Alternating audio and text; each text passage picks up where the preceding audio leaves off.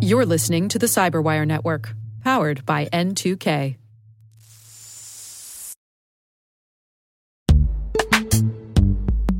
In the dynamic world of enterprise security, identity architects and IT leaders face a major challenge. Growth by repeated acquisitions multiplies the complexity of everything. Multiple IDPs, MFA providers, policy engines that all need to coexist. This can lead to fragmented user identities and policies that create security vulnerabilities and add access friction. Strata Identity solves this. Now you can decommission unneeded IDPs and consolidate the ones you'd like to keep without rewriting apps or disrupting users, engineers, and app owners. Plus, Strata's modular architecture makes it easy to integrate with any identity provider without manual maintenance and coding. Join the ranks of cybersecurity leaders using identity orchestration. Visit strata.io/cyberwire, share your top identity security priorities, and receive a pair of complimentary AirPods Pro. Offer valid for organizations with over 5,000 employees. Step into a new era of identity management at strata.io/cyberwire.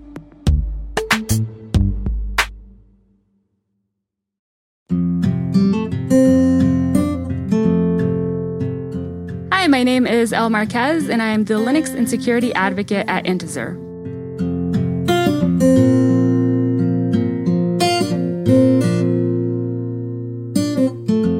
So it's really funny. I always thought that, I was either going to go into the church or I was going to grow up and, take over the family farm. I really felt like I had a very narrow path growing up. My parents had a little ranch in a small town in Texas, and they had actually migrated there from their family farm in Mexico. So I grew up, running the fields. I had the dream of every little kid out there. I had a pony. And really all we did was live together as a family.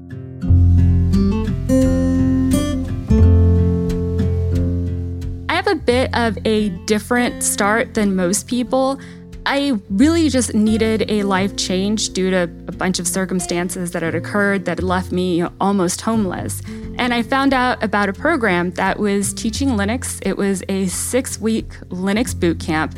I didn't even own a computer at the time, so I was having to, boot off of a USB at the library. This day and age, I'm really lucky they let me do that. I just fell in love with how much you could customize Linux and all the different things that you could do. That website that I'd, dreamed about, I could host it on that one machine. Like I said, it was really just the rabbit hole that I wanted to follow.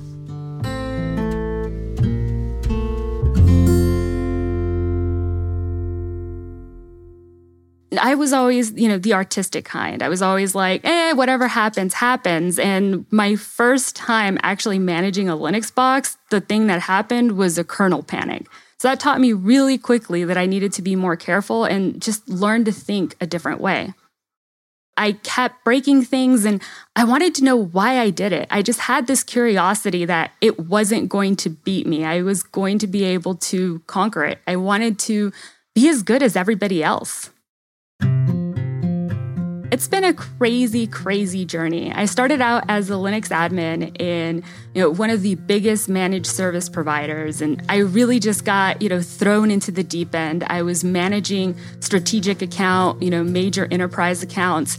It was terrifying, but it was one of those you can't mess up or you're going to cost a company a lot of money. So it really dove me into studying more. Honestly, I didn't end up liking it. That was one of the jobs that had to be done in such a specific way that I didn't feel like I could flourish. So at the time, OpenStack was the big thing. And I went from, I don't know what this is, to, certified administrator in like 60 days. It was just fascinating because you were creating something out of nothing. I was lucky enough that a CEO for a different company saw me presenting, and his literal words to me were, "Why don't you work for me?" So I said, okay, let's give this a shot, right? If you don't try something new, then why not do it? And at this point, I am 3 years into my career. So one job every single year. I had fun with that. I got into podcasting, education and teaching others, just kind of really went through the base of everything that I did. Then I attended a B-Sides conference, and that was it. I was in love with security. So 6 months ago, I got to be able to start my first security position, and I'm just so excited and so grateful. The first year that I started out as an admin, and I've told this story so many times, and it still makes me reflect. It still almost makes me tear up a little bit because I'm 6 months in. I'm learning. I am trying everything I can.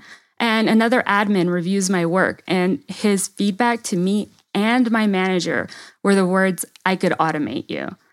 At that point, why even keep trying? I am putting everything that I can into this. To me, it really was an obvious sign that no matter how hard I tried, I just wasn't going to be good enough.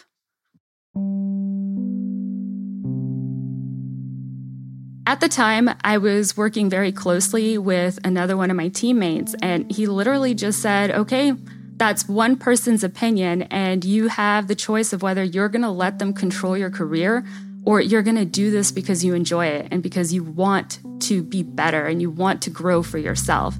And that really just spoke to me. It was having somebody else believe in me when I couldn't believe in myself. I was so grateful for everything that everyone had done for me, for every teacher and every person that had spent the time to teach me and help me grow. I just felt like I owed it to others. I owed it to the community to give that back. I guess I've always been one of those play it forward type.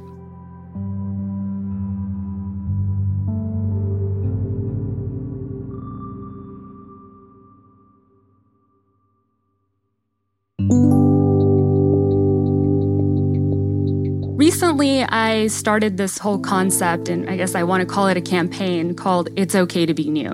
And that's the first thing that we really need to learn, is that no matter how long you've been in the industry, you need to be new. Technology changes so quickly. So if you're not new at something, you're stagnant, and why bother? So if you're new to the industry, you're in the same place as everybody else. You're discovering something new, and you need to understand that that's okay. That's where we all are. And I always tell people I never want to be a subject matter expert, because that means that I've reached the point that I don't feel that I need to grow more. So it's okay. It's okay to be new, and you belong, and just keep learning. Do it because you're passionate about it. If I had one final piece of advice to everybody, is just be unapologetically yourself. That's how you're going to stand out, and that's how you're going to enjoy this journey. I've been blessed to work for a company that's just really open to my ideas. And what I'd like to do is get some more hands-on experience. I'm delving into DFIR. From there, they're going to let me, really transition into the research team. I don't know what the end goal is, because I think it's going to change every time I see something new that I want to chase. One of the biggest issues that I have when we talk about diversity, specifically for myself, I keep hearing that I am from a lower socioeconomic status, that's a hindrance to who I am and how I'm going to progress. The fact that we didn't grow up middle class or higher is going to impact my journey, and I don't think so. I think it's an advantage. I grew up playing with sticks and pretending that they were dolls and always just having imagination. And we taught a grain of salt to think. That's how we got into the industry that we got computers. That's exactly what I grew up with. And we need to stop looking at diversity like it's something that hinders people. We need to stop coddling the concept. We just need to give people a chance to grow. Don't talk to me about being a woman or being Hispanic. Sit down and teach me something. That's how we're going to change this industry.